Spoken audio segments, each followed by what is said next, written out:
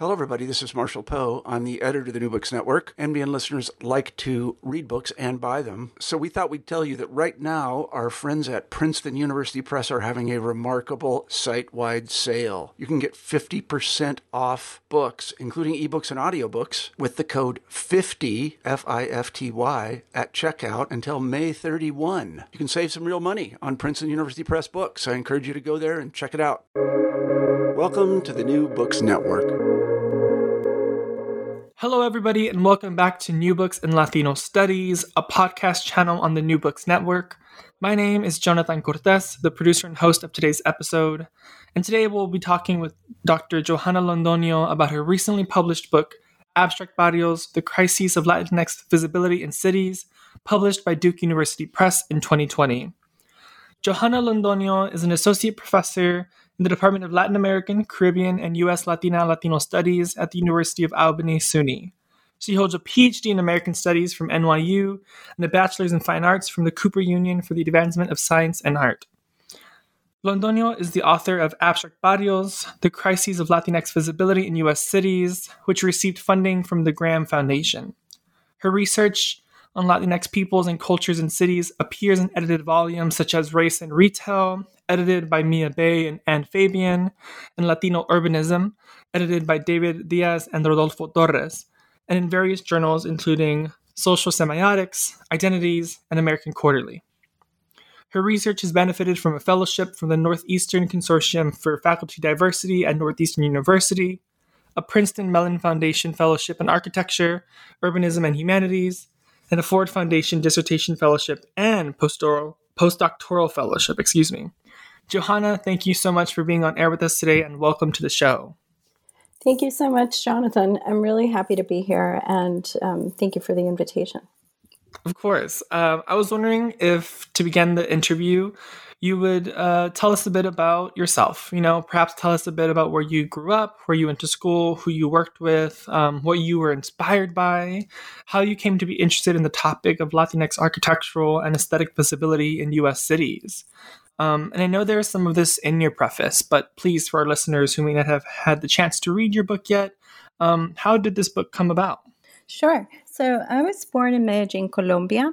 I arrived to the United States with my mom when I am a year old, and we settle in Union City, New Jersey. We settle in Union City, New Jersey because my grandmother had arrived there 2 years prior to that, and she was working in a factory. And in that factory, she was able to secure a sponsor letter for my mom from the factory owner. And so we come to Union City. Union City at this point in time, the 1980s, is along with nearby cities thought to be the embroidery capital of the world. So it's just a major cluster of garment factories. And these garment factories are attracting Latin American immigrants from all over. So Colombia, but also Cuba and Puerto Rico and the Dominican Republic and Ecuador. I mean, you name it, El Salvador, everywhere, right? And this creates North Hudson, Northern New Jersey, really diverse Latinx population in the area. Now, both my mom and my grandmother work in factories. All of the women in my family who migrated to the United States work in these factories. But my life is going to take a sharp turn when I'm able to enter college. And I will be the first person in my immediate family to complete my college education. And as you noted at the start, I received my BFA from the Cooper Union School of Art.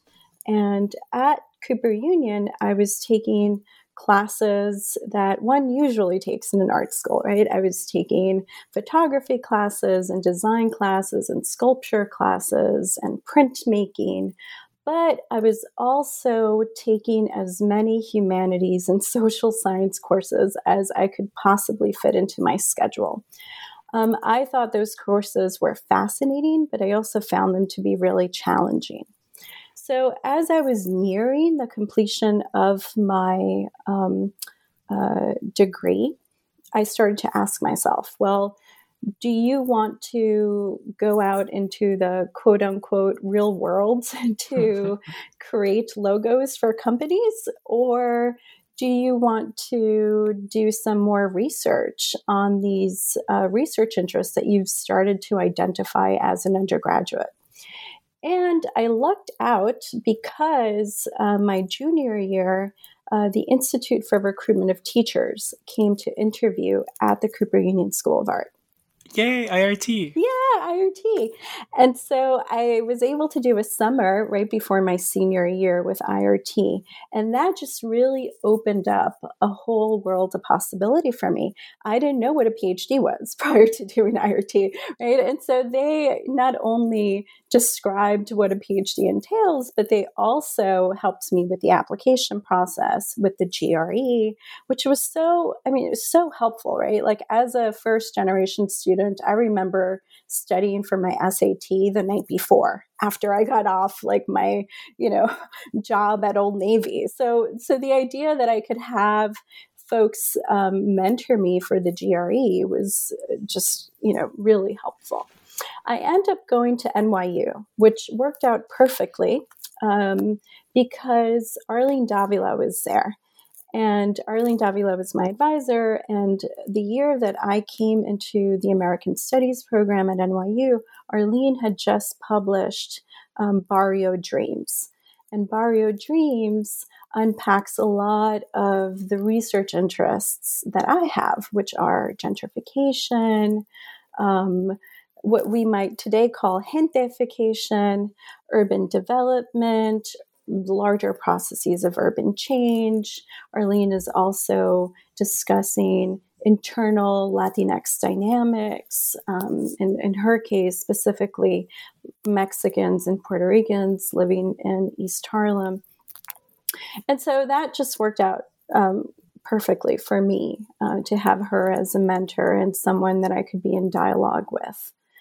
So I think that sort of covers my intellectual journey, but I think your question was also asking what motivated me to pursue this research, right? I think one of the things that I found to be really influential was that scholarship that really takes off in the 90s and early 2000s on Latino, Latinx barrios, Latinx built environments. And so I'm thinking about the research done by Raúl Homero Villa, the research by Luisa Ponte Pares, and they're discussing in their research how Latinx communities come together to challenge dominant spaces, to challenge dominant spatial orders in cities. And I just found that really compelling, right? And when I started my research, that is what I wanted to look at, right? That's what I wanted to be able to identify. Unfortunately, it didn't work out that way, right? And as I dug deeper into my own personal experience, into my experience with design and art, I realized that we needed to uncover other actors that were also contributing to the Latinization of cities. And so specifically professionals, right, designers, architects, urban planners, and also that we needed to uncover those individuals who don't have access to community organizations, that aren't part of larger social activist projects, right? And so those were the clear gaps as I began my research. And the preface is meant to convey to the reader one important point, that even though the book is focusing on people with the power to shape the built environment, people who have access to property, it is the marginalized individual, those individuals who are marginalized from property ownership, who are marginalized by property owners, i.e. landlords, my family, right? My mother, as I document in the preface, right? These were the individuals that were influential in my analysis of those individuals with the power to manipulate the built environment. Right? I think it's the case for a lot of us who do ethnic studies that we often write from this place of social injustice, right? We're upset about some social injustice that we have observed either in our lives or happening to others, right? And so that preface is there to convey to the reader what is making me angry, right? Yeah, and like you open it up with thinking about Union City, and I'm so happy that you start the book there, and in many ways you end the book there, and I think that doesn't get lost, right? Just because you're talking about the people who hold the power, the brokers, as we will talk about, it never gets lost in the book that you always have the community who are living in barrios, right? As someone who read the book, like the preface and throughout the book, I can tell that it doesn't get lost, and it's your focus and sustaining pressure on the brokers is really important. And it makes now so much sense that you have an art degree, right? Because so much of this, I'm like, whoa, like we don't get taught that in American studies. So I really like this melding of your art background with your sort of urban studies and analysis of gentrification and Latinidad in U.S. cities. Let's turn now to the book.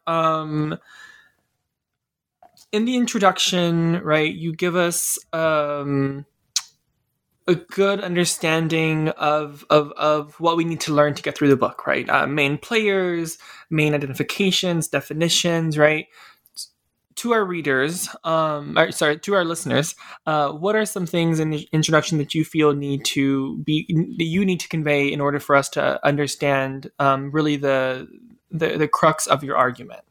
Sure. So as you point out in the introduction, I'm introducing several concepts, right? Specifically the broker concept and abstraction. And I'm also providing a history of the term barrio and how it has been applied in Spain under Islamic rule and then across the Americas, and how the word barrio and its spatial formation may vary in the Americas compared to the United States, where it takes on a more specific working class connotation and racialized vis-a-vis whites, right? And so I'm doing both of those things, but perhaps it might make sense to unpack some of those concepts, right? Such as the broker concept and abstraction. So the broker concept is an umbrella term for various individuals that I am discussing, doing research on in the book. And so these individuals include urban planners, architects, store owners, government officials, in the case of Chapter 1, settlement workers, urban designers, folks who, again, have some sort of power to manipulate the built environment so that it represents Latinx culture and people. And so this idea of the broker builds on an ethnic studies literature that has oftentimes referred to the broker, often to describe Latinx people or Black people who are navigating different spaces, right? The space of their communities, but also these professional spaces, these spaces of whiteness. And so I really wanted to convey to the reader that the idea of the broker, all of these individuals that are coming together in this book, are coming from very different professional backgrounds. They're situated in different cities, in different time periods, but they all have something in common in that they are trying to navigate these ethno-racial communities, specifically Latinx communities, culture, and people, with the priorities in their professional fields. And these priorities tend to uphold whiteness, as I argue in the book. So that's on the one hand broker, and then on the other hand, I'm also introducing abstraction, right? And abstraction for me has multiple meanings. Abstraction can be freeing, right? It can de-link the designer from what they might perceive to be the burden of representation, right? But abstraction is also the preferred language of capitalism. It conveys the universality that can be easily exchanged and circulated. Abstraction can also obfuscate reality, those real social conditions in, let's say, a barrio, right? And then abstraction can also be synonymous with curating, and that as these brokers abstract from barrios, what I'm describing is the ways in which they're selecting specific features from the barrio that they believe can be consumed by a larger audience. Mm-hmm. And then finally, and this I really sort of describe at more length in chapter 5, abstraction can also be about loss and even death, right? The symbolic death of community caused by gentrification. Right? So I see abstraction operating at multiple levels. And when I talk about abstract barrios, what I am referring to is that process by which brokers are abstracting the barrio, right? Using all of the ways that I just described. And in doing so, generating new urban paradigms, new urban formations that might exceed the barrio, that might very well go beyond the confined barrio space. That's great. I'm taking notes because it's now starting to make so much sense now that hearing you talking about it, especially the way you talk about abstraction and the different ways you're thinking about it and how it's shifting over time. Can you tell us a bit about maybe first the sort of really rich etymology of the term barrio, right? Where you began to explore its history. Where did you begin to explore its history? And what should readers draw from the varied usages across time and space? So that's one part. And then secondly, I think a really important distinction to make is between barrio or barrioization and the Latinization of space/cities, right? Because these sort of come up at different moments over the book. And as you say, like they're not mutually exclusive, but they also are not the same thing, right? Can you talk a little bit about how they are different? Yeah, absolutely. So the Latinization of cities for me is a much broader process, right? So the Latinization of cities is something that multiple actors can create, right? So all of the individuals that I am discussing in the book can be perceived as participating in this larger process of Latinizing cities. And so that sort of goes against the ways in which I think a lot of the literature talks about Latinization of cities, right? It's done by working class Latinos living in barrios. But what I'm actually arguing in the book is that it can also be done by professionals. It can also be done by non-Latinx people. It can be done by folks who merely just want to market Latinidad for the sake of profit, right? And so the Latinization of cities goes beyond the barrio in ways that can minimize the barrio, right? And in ways that can sort of abstract from the barrio.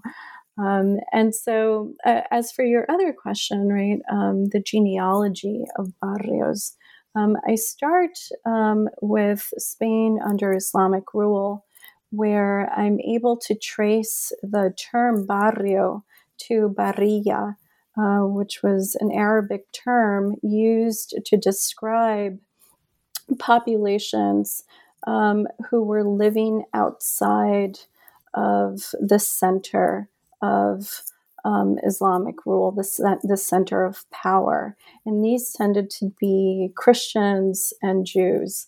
And so the term barrio then gets brought to the Americas with Spanish colonization. And there it's actually used to refer to neighborhoods that are racialized and include indigenous people. And so, in a way, both are using barrios in order to describe the urban community formations of people who are marginalized from the center of power. Right? But over time in the Americas, barrio becomes a much more generic term. And of course, this isn't the same across all of the Americas, right? But I'm thinking in a place like Colombia, barrio can refer to a very wealthy neighborhood as well as a working class poor neighborhood. So barrio becomes a generic description of neighborhood. Which is quite different from the ways in which we use it in the United States. But as the barrio becomes a source of inspiration, as I'm documenting in the book, as it becomes generative, as it produces these other urban formations, the barrio itself is losing some of those linkages with working class life. Right. And so in that sense, I see the abstraction of barrios beginning to approximate the more generic understanding of barrios. Wow. Okay. That is.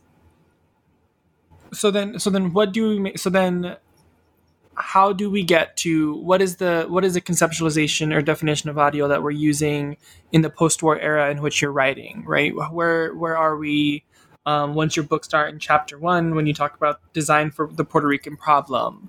Who are we talking about here? What's the sort of historical formation of these barrios in New York, and what is this quote-unquote problem that needs to get solved?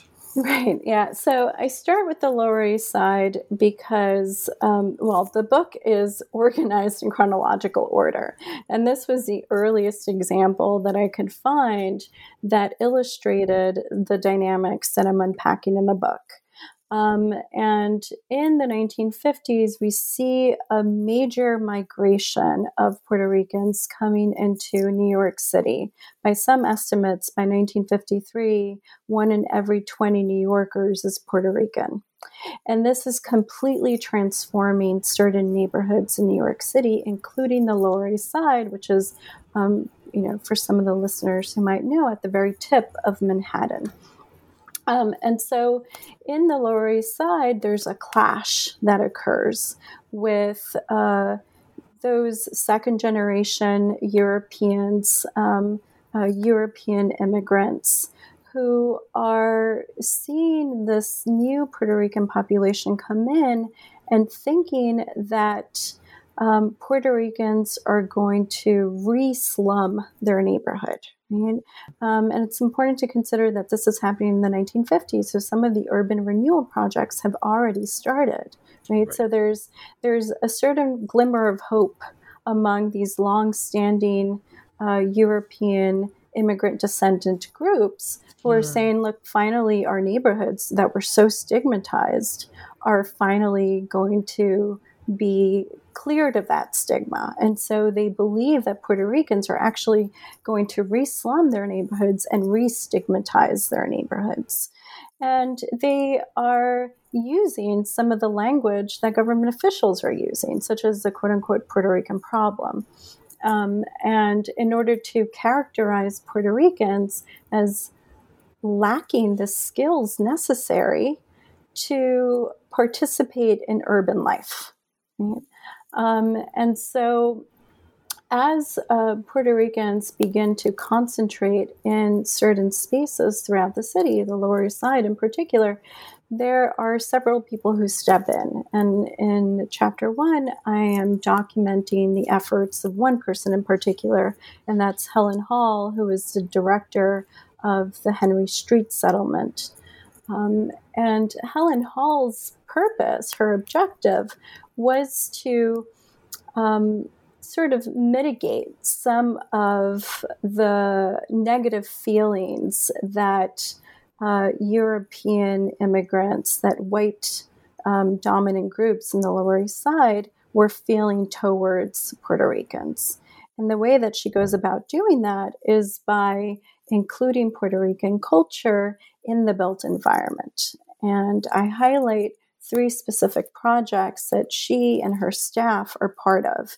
One is she brings in Puerto Rican culture into a model apartment. Whenever I talk to my students about model apartments and public housing, they just can't believe it, right? Because so much of our understanding of public housing today is it's difficult to get into public housing. There are major waiting lists, but that wasn't necessarily the case in the early 1950s. In fact, NYCHA, New York City Housing Authority, had to come up with ways to attract residents to come into public housing, right? And so they create these model apartments to show people living in nearby tenements what they could do with their apartments, to show newly arrived housing residents how to live in a quote-unquote modern way. And so Helen Hall and her staff bring in items that they believe could appeal to Puerto Ricans. Right? So they bring in bright colors into the model apartment as a way to speak to the Puerto Rican population that is entering public housing at that moment. One other project that she's a part of is a mural which gets placed in LaGuardia housing projects. And in that mural, she brings in the mayor of San Juan to talk about the significance of the mural. And the mayor of San Juan at that moment is Felisa Rincón de Gautier. And Felisa Rincón de Gautier is talking about how, impressed she is that Puerto Ricans are finally being included into the social fabric of New York City. And so there are all these efforts that are being made in order to make Puerto Ricans feel included, in order to convey to local whites that Puerto Ricans are not a threat, that they can actually contribute to the urban life and culture of the neighborhood. So what you're telling us in chapter 1 then is that there had been such a badly depicted image of Puerto Rican barrios in New York City, right? That then one sort of New York Housing Authority and settlement houses were tasked with housing, right? These people, these Puerto Rican communities. They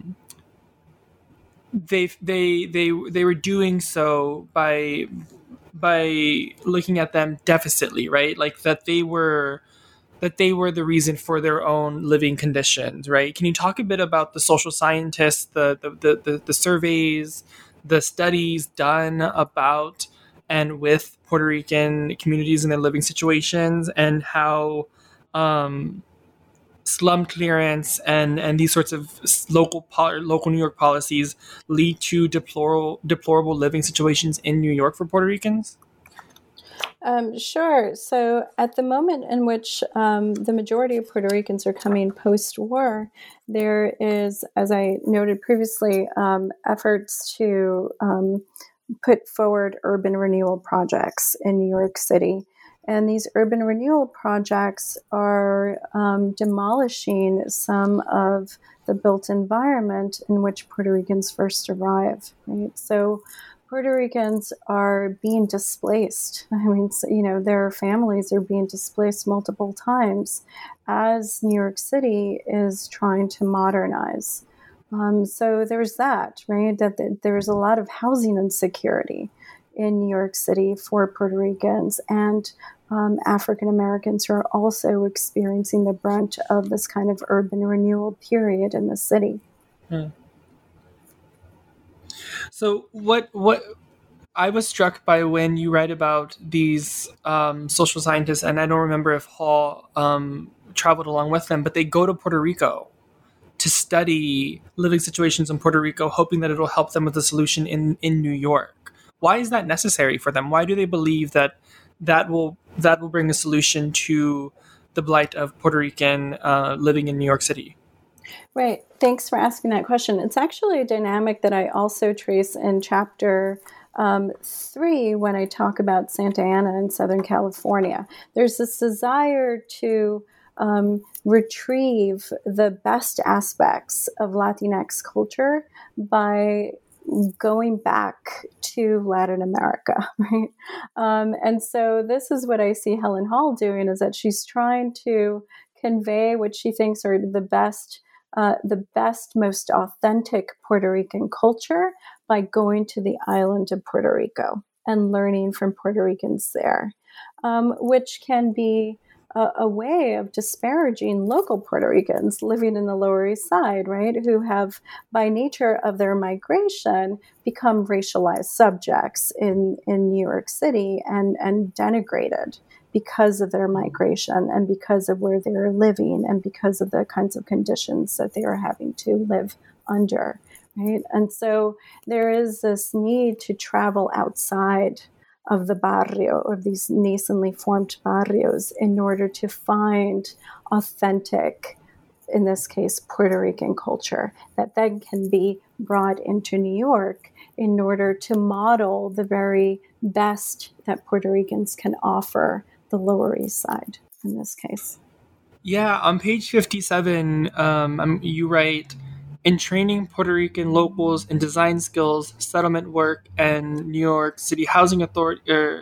On page 57, you say, in training Puerto Rican locals in design skills, settlement workers, and New York City Housing Authority inculcated a multicultural design that addressed Puerto Rican tastes without undermining the conventional expectations for proper uses in public and private spaces or the values impressed upon white tenants, right? So that's exactly that sort of abstraction that you're talking about, right? Bringing in certain aspects of Puerto Rican living design, but just not enough that it won't upset other people, that it won't upset the sort of hegemonic notions of like upward mobility living, right? And I'm interested because then this brings in ideas of color, which is the main subject of chapter 2. And I think it was really fascinating to read because you do a really cool sort of archaeological study of color by bringing together, quote, discourses and materials used to describe people of color, end quote. Can you talk a bit about this methodology, this archaeological study of color, and why you felt it necessary to approach this chapter in this way? And further, how do histories of migration, urban planning, and interior design in the 60s and 70s, how did they make color a public affair, right? Specifically, you say that color was made a public affair, right? Specifically in relation to Puerto Rican communities in New York, and here I'm thinking about the really fabulous work you did with West Side Story and the study La Vida. There's a few questions there, but please take it whichever way you'd like. Sure, thanks. So chapter 2 starts by juxtaposing two texts that your listeners are probably quite familiar with, right? The West Side Story film and Oscar Lewis's La Vida, which documents Puerto Rican family in Puerto Rico, but also as they migrate to New York City and live specifically in the Bronx. And so I start with these two texts because I see them as illustrating the brokering of a Latinization of cities. How do they do that, right? So the West Side Story is a film about two gangs. One is a Puerto Rican gang and the other is a white gang. And they are fighting for turf on the so-called West Side of New York. Now, the film itself is shot in what used to be San Juan Hill in the Upper West Side of Manhattan. And as the film is being shot there, San Juan Hill is actually being demolished in order to create the Lincoln Center development project. And so the director of the film is tasked with having to recreate what used to be a barrio, what used to be a working class community of color by bringing in signage in Spanish, right? By bringing in colorful clothing and colorful markers that they thought addressed urban Latinidad. And so I see them, this film, West Side Story, as highlighting color as a way to address some of the cultural features of the Puerto Rican population that they are narrating in the film. And I see this happening similarly in Oscar Lewis's La Vida. In Oscar Lewis's chapters on the Rios family in the Bronx, he is taking these asides where he describes their built environment. He describes the decorations that are on the inside of their apartment. And he does so with a specific attraction toward color. Right? He goes at length of the kinds of colorful decorations that the Rios family has. And here, in both instances, color is used to distract the reader from these larger disparaging narratives of Puerto Ricans in New York, right? And also used to, in a sense, humanize Puerto Ricans, right? For those who don't believe that they are human enough, right? And so here, color is used to racially other Puerto Ricans. And I see this equation of color with the racial other happen throughout time. And so in the rest of the chapter, I take the reader through various examples of how color is used to racially other Latinx populations, Latin American populations. And Yeah. Sorry, go ahead. No, go ahead again. No, I was struck by the, like, where you talk about red as aggressive, right? Especially in West Side Story. And page 89, you say, red washes of color could render Puerto Ricans excessive to the modernity the city's urban renewal campaigns touted, right? Like color was excessive for the urban city, for the modern urban city, right? But I wanted to ask about, so you talk about this shift from the quote unquote problem to a culture of poverty, of which Lewis's study is the main factor in that shift. Why was that shift important to document in this chapter? And what does that shift mean for Puerto Ricans in New York City at this time? Right. So at the very beginning of the chapter, I talk about how the West Side Story can be seen as representative of this moment of the quote-unquote Puerto Rican problem, in the sense that the Puerto Rican characters in the film are given a way out of their poverty, right? Out of their urban living conditions. We see this specifically with the protagonist, Maria, who's in love with Tony, who is white. And Tony promises her that they can leave, right? They can go to a greener space. And sort of the implication there is that they can leave for the suburbs, which are now open to Tony, right? Not necessarily open to Maria's family, but it is a place for Tony, who, could marry Maria, and Maria, who is a white Puerto Rican, could assimilate into this larger white culture of suburbanization. And so I think there is a gesture towards escaping poverty, towards escaping the barrio, that I think was always underlying discourse around the so-called Puerto Rican problem, right? In the sense that the Puerto Rican problem had a solution to it, right? And I talk about in chapter 1 that some of the solutions were like, let's train Puerto Ricans on how to be more urban and how to live in cities, right?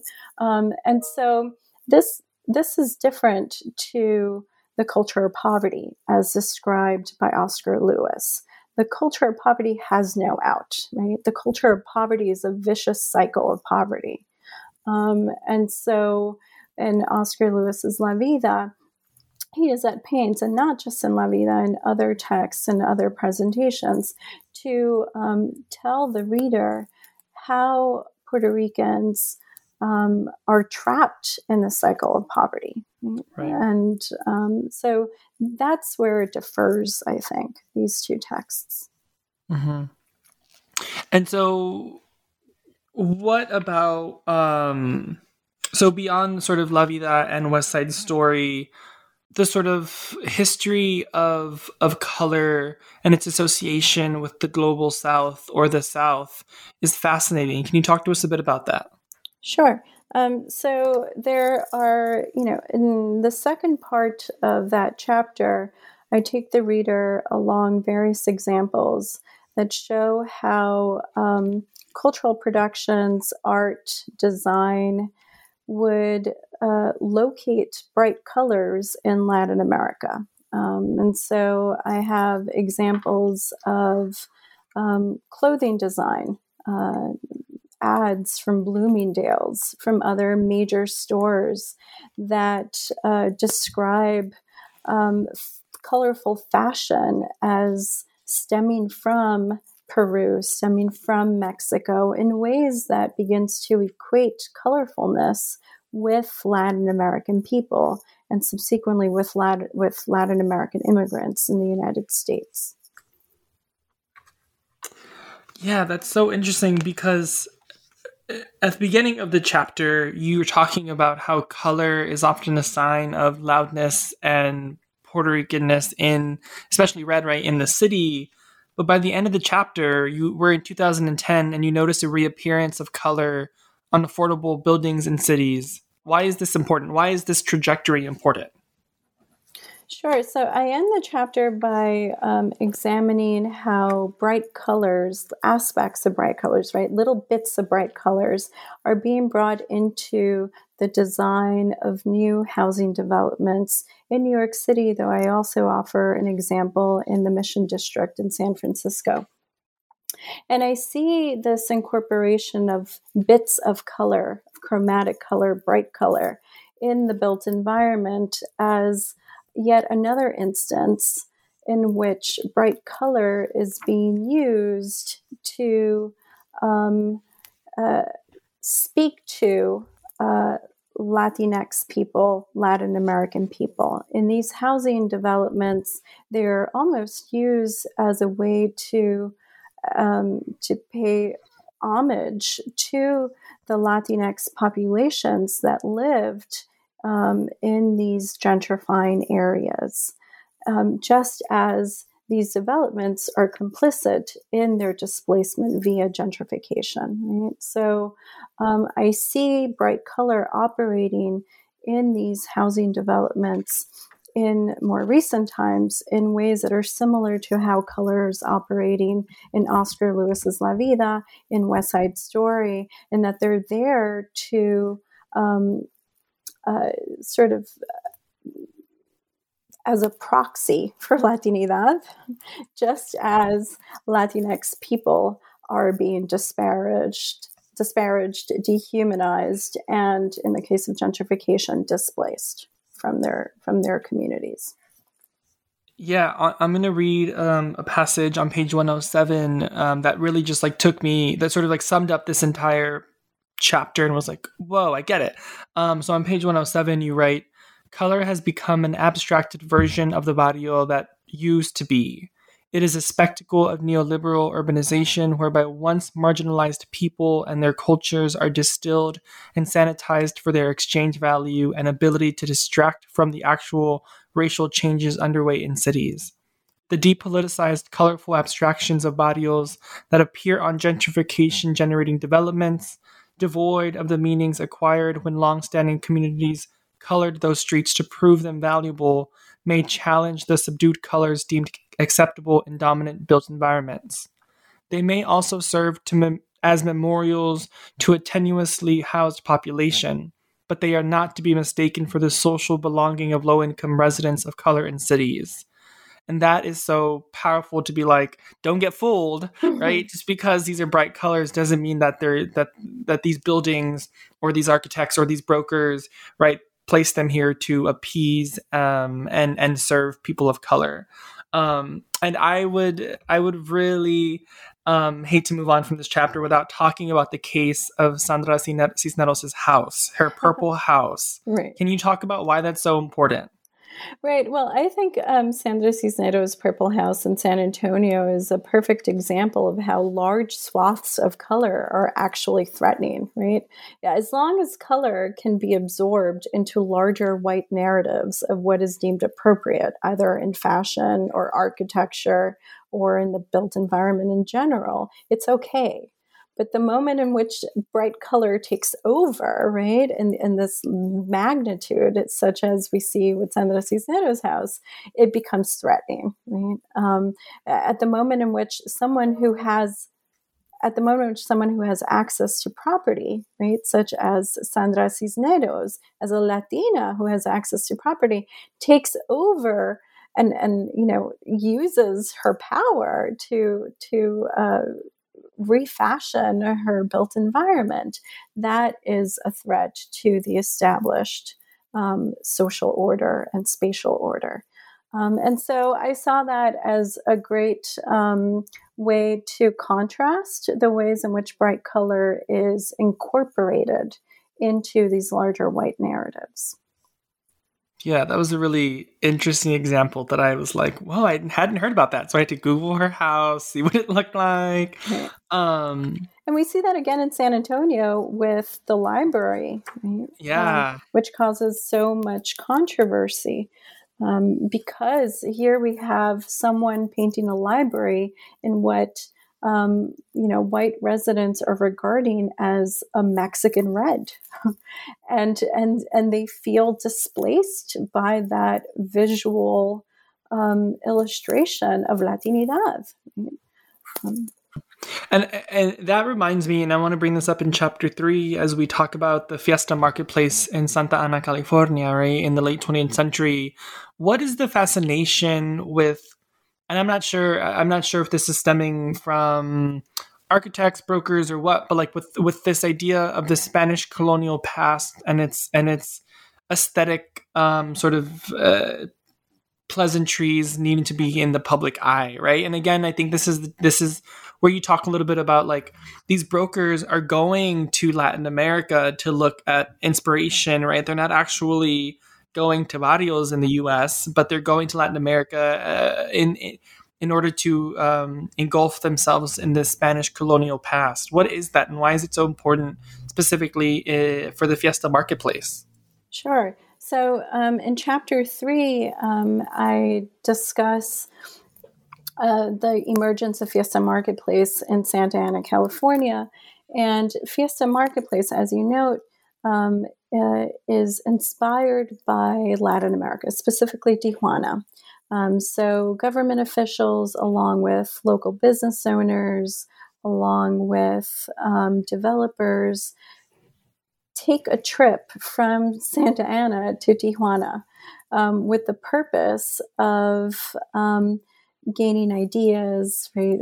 Finding the kind of urban inspiration that they need in order to redevelop downtown Santa Ana, which at that moment was mostly Mexican, working class Mexican. There were a lot of working class stores that catered to newly arrived Mexican immigrants.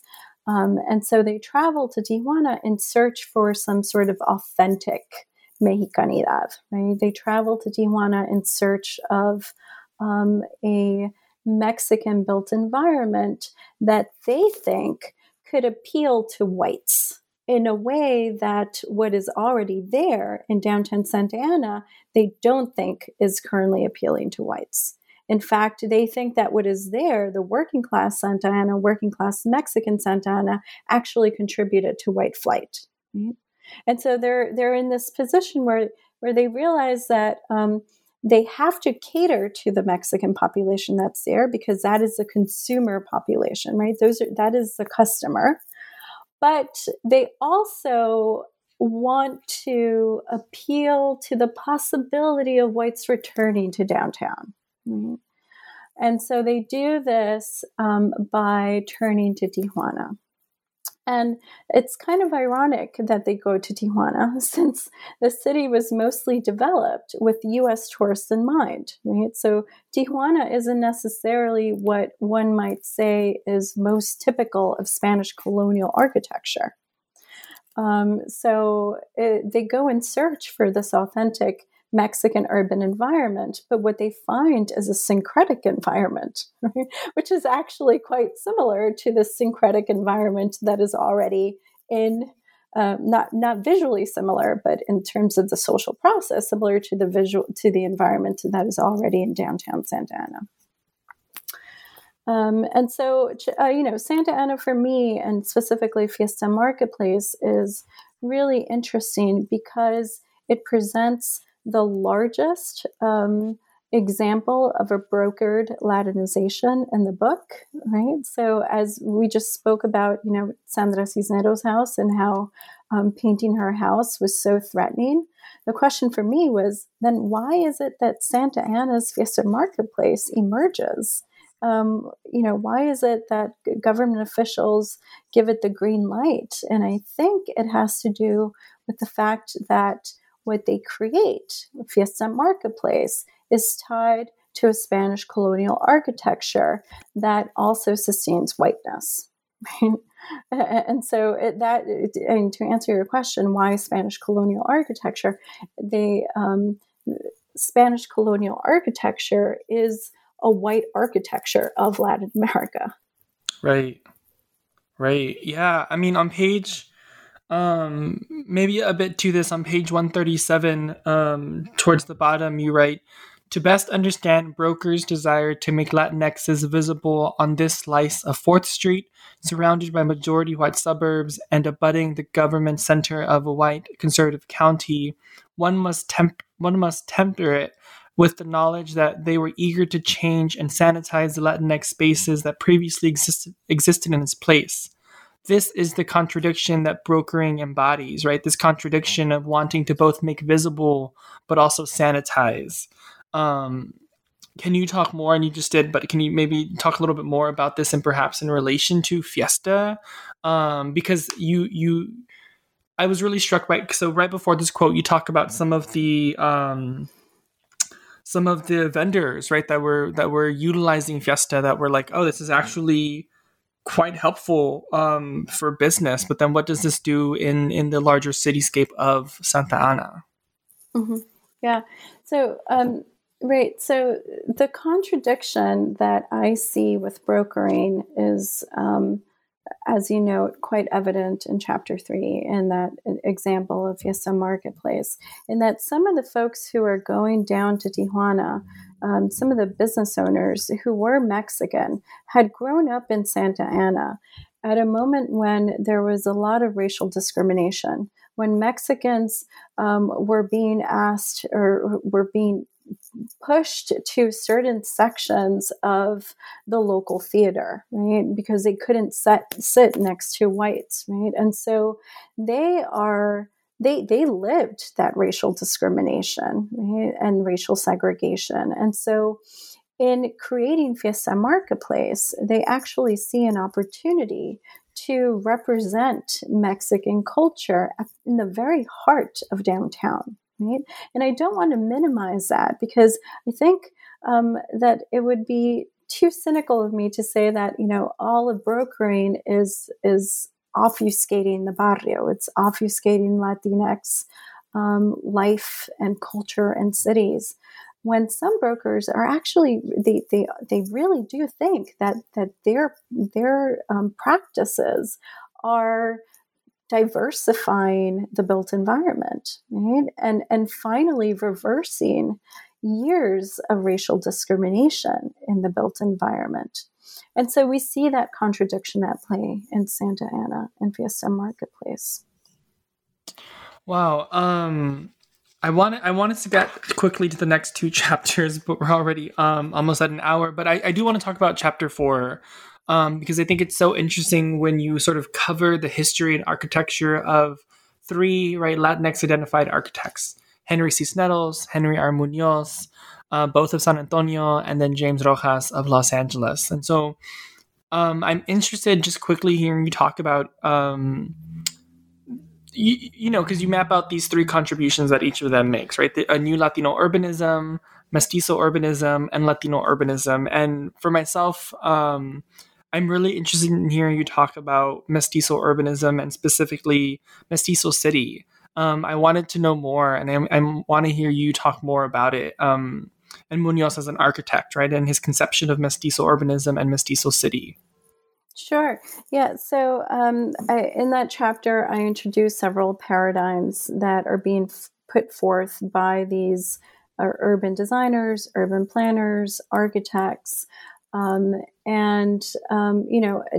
it to our previous conversation of chapter 3, these individuals, Henry Munoz, James Rojas, Henry Cisneros, they are putting forth these paradigms because they are familiar with the ways in which Latinx people, Latinx professionals are marginalized in the fields of urban planning and architecture.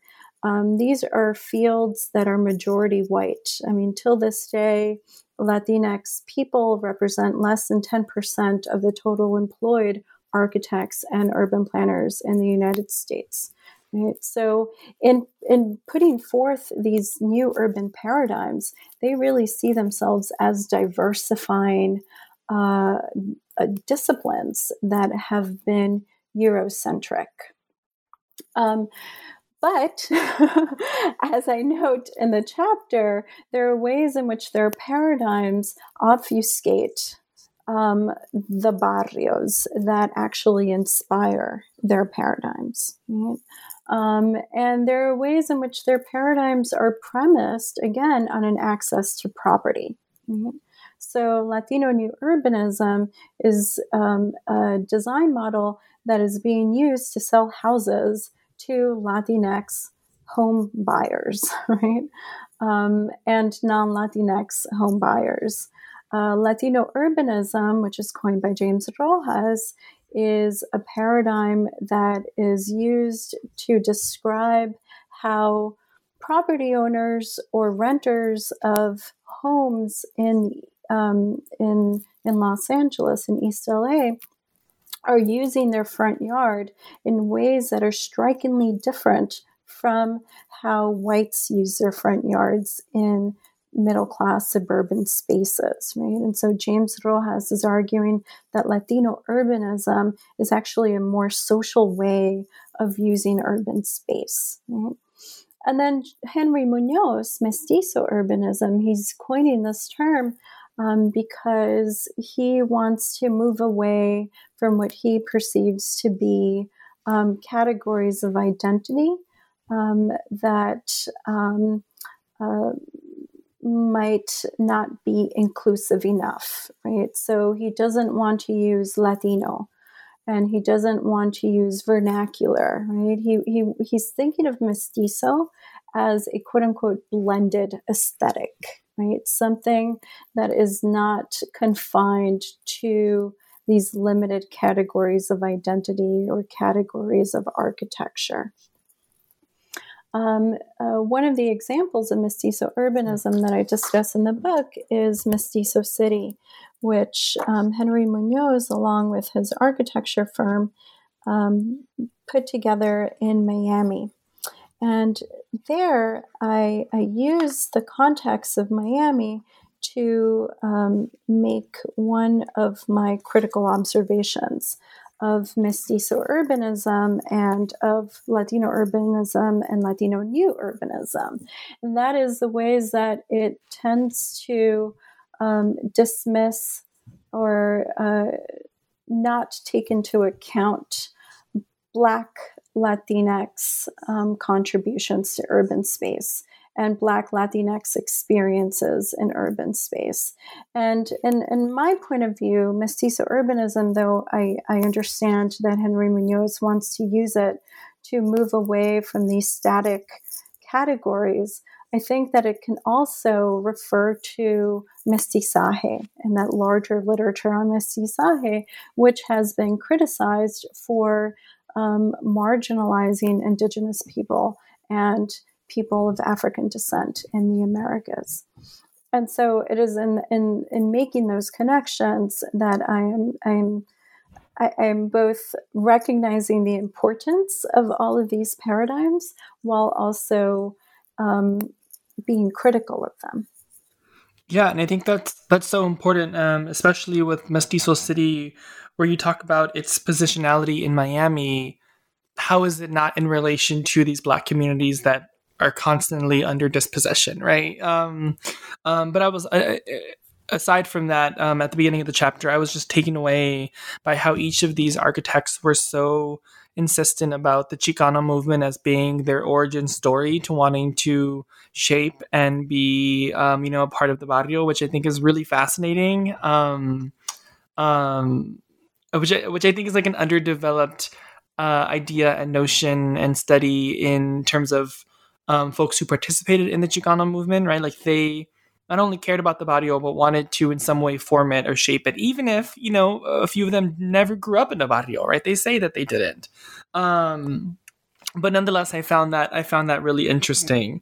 But moving on to chapter 5, for the sake of time, while the architects in chapter 4 attempt to incorporate, barrio aesthetics into the built environment and foster Latinx belonging, you write that Latinx folks, quote, are the object of inspiration, but the least powerful users of these developments, right? So the people who you talk about in chapter 4, they're designing mostly outside of barrios, right?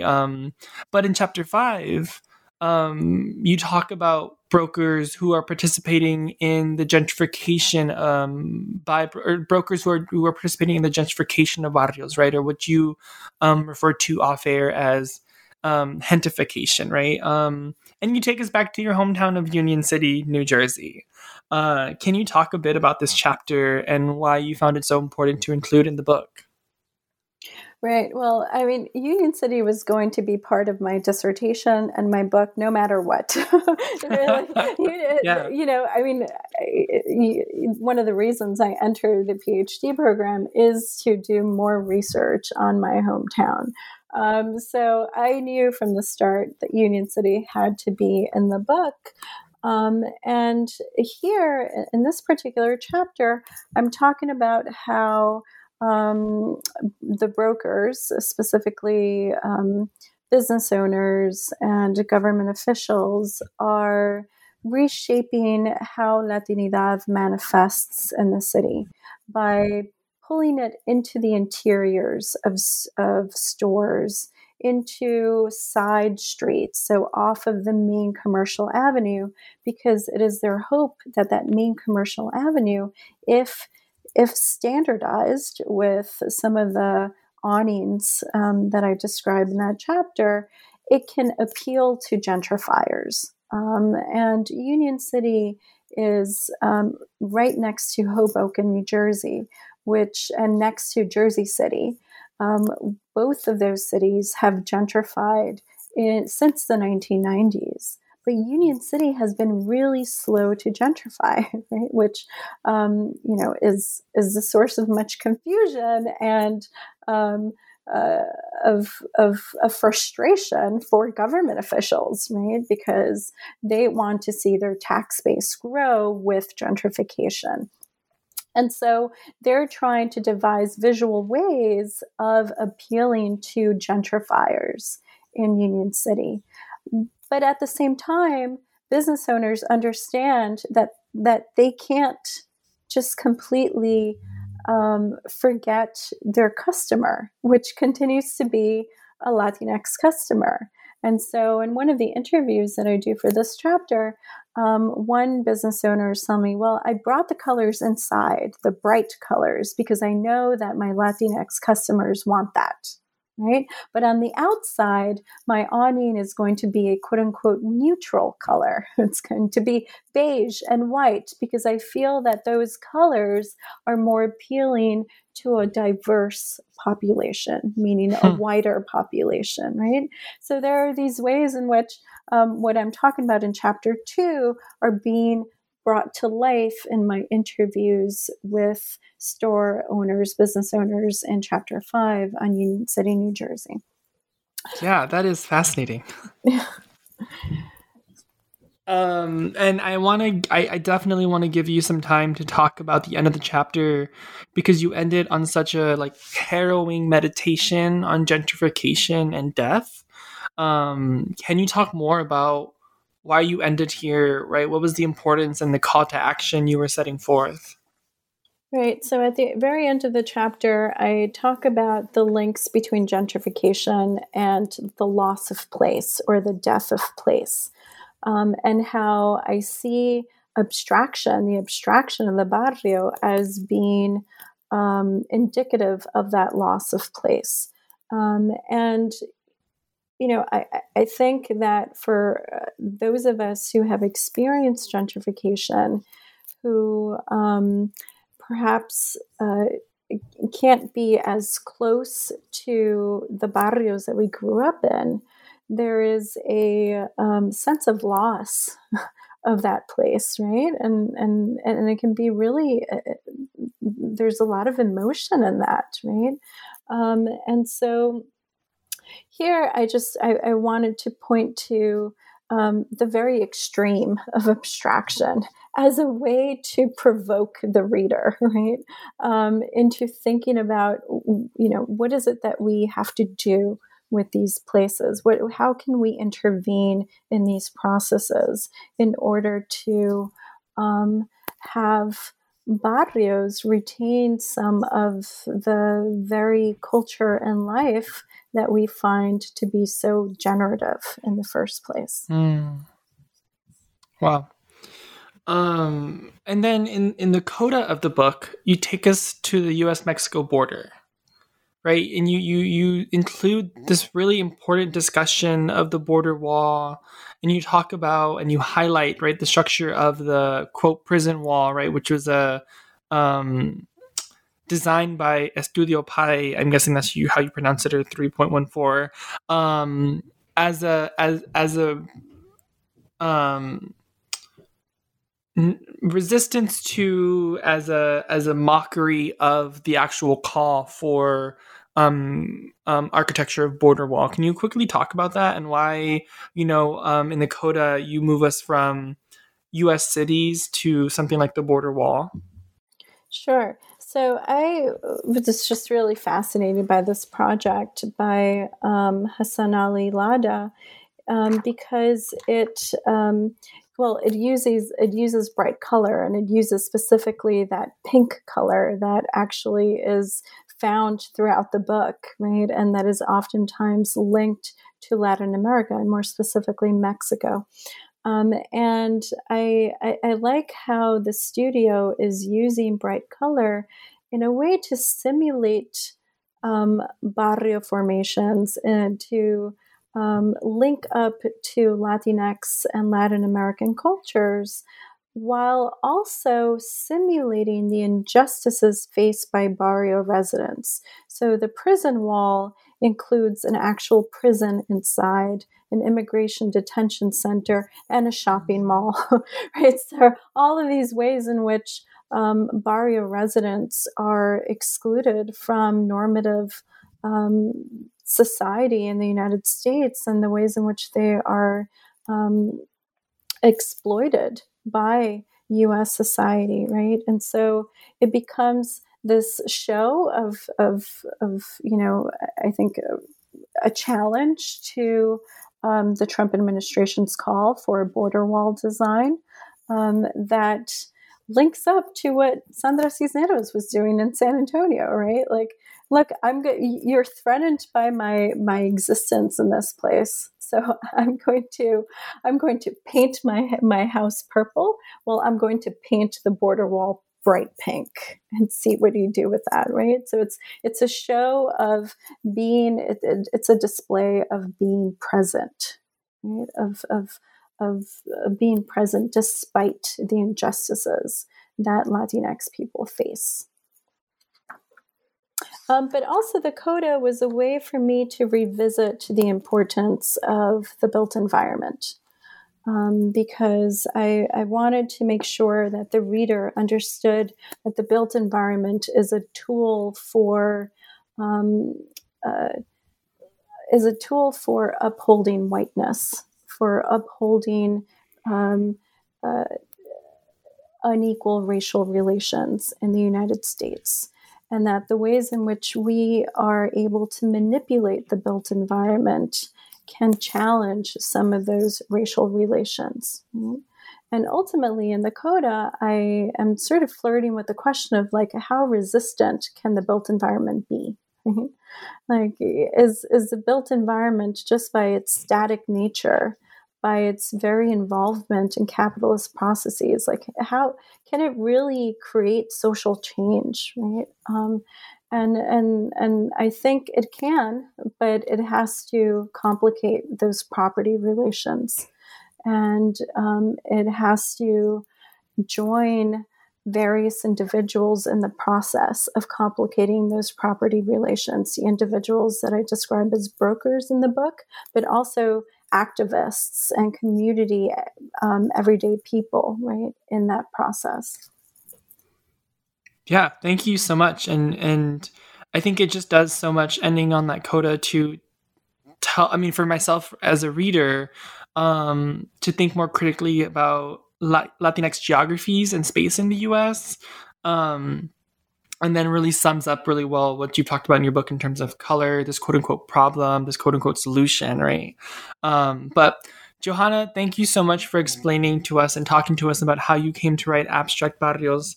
We have taken up much of your time, and I am so thankful for that. But we have one last question here on New Books, which is sort of a tradition. What are you working on now? Sure, thanks. So my next book project is going to dig a bit deeper into some of the history of barrios that I offer in the introduction to Abstract Barrios. And so I'm hoping to put together a cross-Atlantic history of barrio formations, starting with Spain under Islamic influence, and then the Spanish colonization of the Americas, and barrio formations in the United States. And I'm going to focus on various different examples. For example, how the census in Puerto Rico uses the word barrio and how it defines barrios, in contrast to how Puerto Ricans themselves are thinking about barrios on the ground. I'm also interested in this concept that is used in Colombia, the barrio de los acostados, which is the barrio of those who sleep, and it's meant to refer to cemeteries. And there's an interesting connection there between the period of violence in Colombia and the emergence of this kind of language to talk about neighborhoods of the dead. And I'm also interested in perhaps bringing in the Dominican Republic as well as a case study. But yes, so this is what is consuming most of my time these days, trying to figure out how to frame this project and the kinds of case studies that could be included. That sounds phenomenal. And I'm so excited to read that book whenever you are ready to share with the world. That sounds like such a great and necessary book to add to the corpus of Latinx histories and geographies. Well, Johanna, thank you so much for talking to us today. I want to thank you so much for being on the show, and I really enjoyed it. The pleasure was all mine. Thank you so much for engaging with the book. Thank you. Bye-bye. Bye.